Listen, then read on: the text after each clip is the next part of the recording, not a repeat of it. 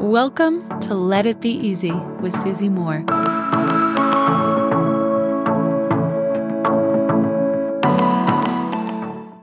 Correction. Oh, correction.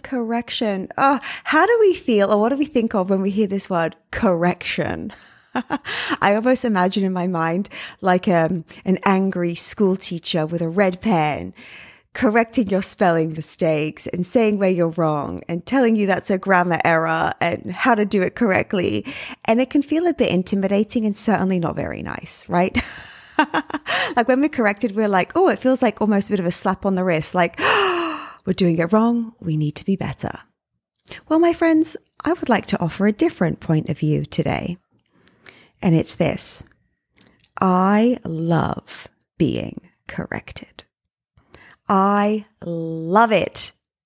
What do I mean by that? I'm going to give you a couple of examples here. I do Pilates here in Miami, and in New York, I used to do a lot of yoga.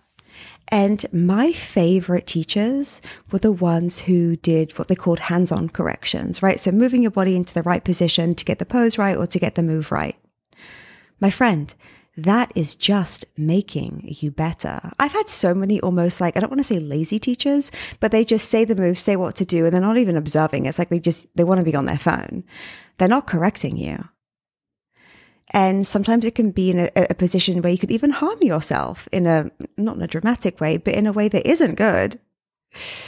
So a correction to me equals someone caring.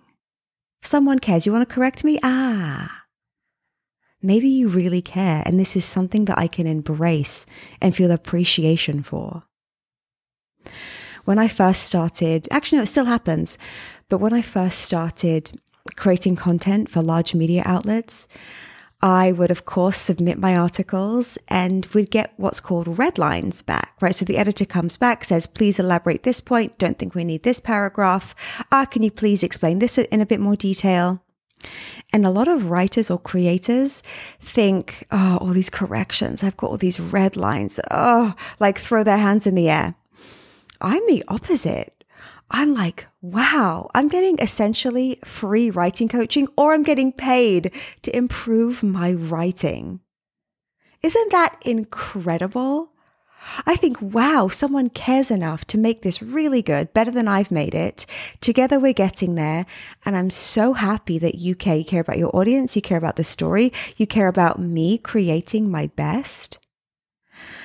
I tell you, if you can respond well and welcome corrections into your life, not only are you practicing humility, right, which is important, it's freeing, it's wonderful, but also you're improving at life. Maybe it is exercise. Maybe it is creative projects. Maybe it's, here's another example. I work with my French tutor once a week, and we speak a bit of Spanish down here in Miami because there's a lot of Spanish speakers. And so sometimes I kind of veer into Spanish without meaning to. And she always says, French, please come back. French, please, come back. She corrects me instantly. She won't even let me finish a sentence. She can just see where it's going. And I mean, isn't that what I'm paying her for? I don't need someone to be gentle and go, oh, well, that was pretty good, but that final thing, correct me. Let me know. If we weren't so sensitive, if we looked at corrections as somebody caring, if we willingly took the help, advice, and guidance of others, look how our lives can elevate simply by virtue of us letting our guards down, being curious, being a bit more humble, and being more open-minded. Sometimes I think we live in such fear of corrections, we don't attempt anything. Whereas corrections are natural, they're to be expected. When a kid's learning something and they're maybe misspelling, or they're trying to walk and you can tell they're not totally balancing right, we give them a slight correction, right? We help them, we go, oh, is that how it's spelt? Sound it out. Or we help them balance a little better. This doesn't stop when you're 18 or 25 or 40. I'm 40 now, so I know. Corrections are wonderful and generous and appropriate. Can you embrace them? Until tomorrow, my friends, so much love and ease. Hey friend, I've got something really cool for you.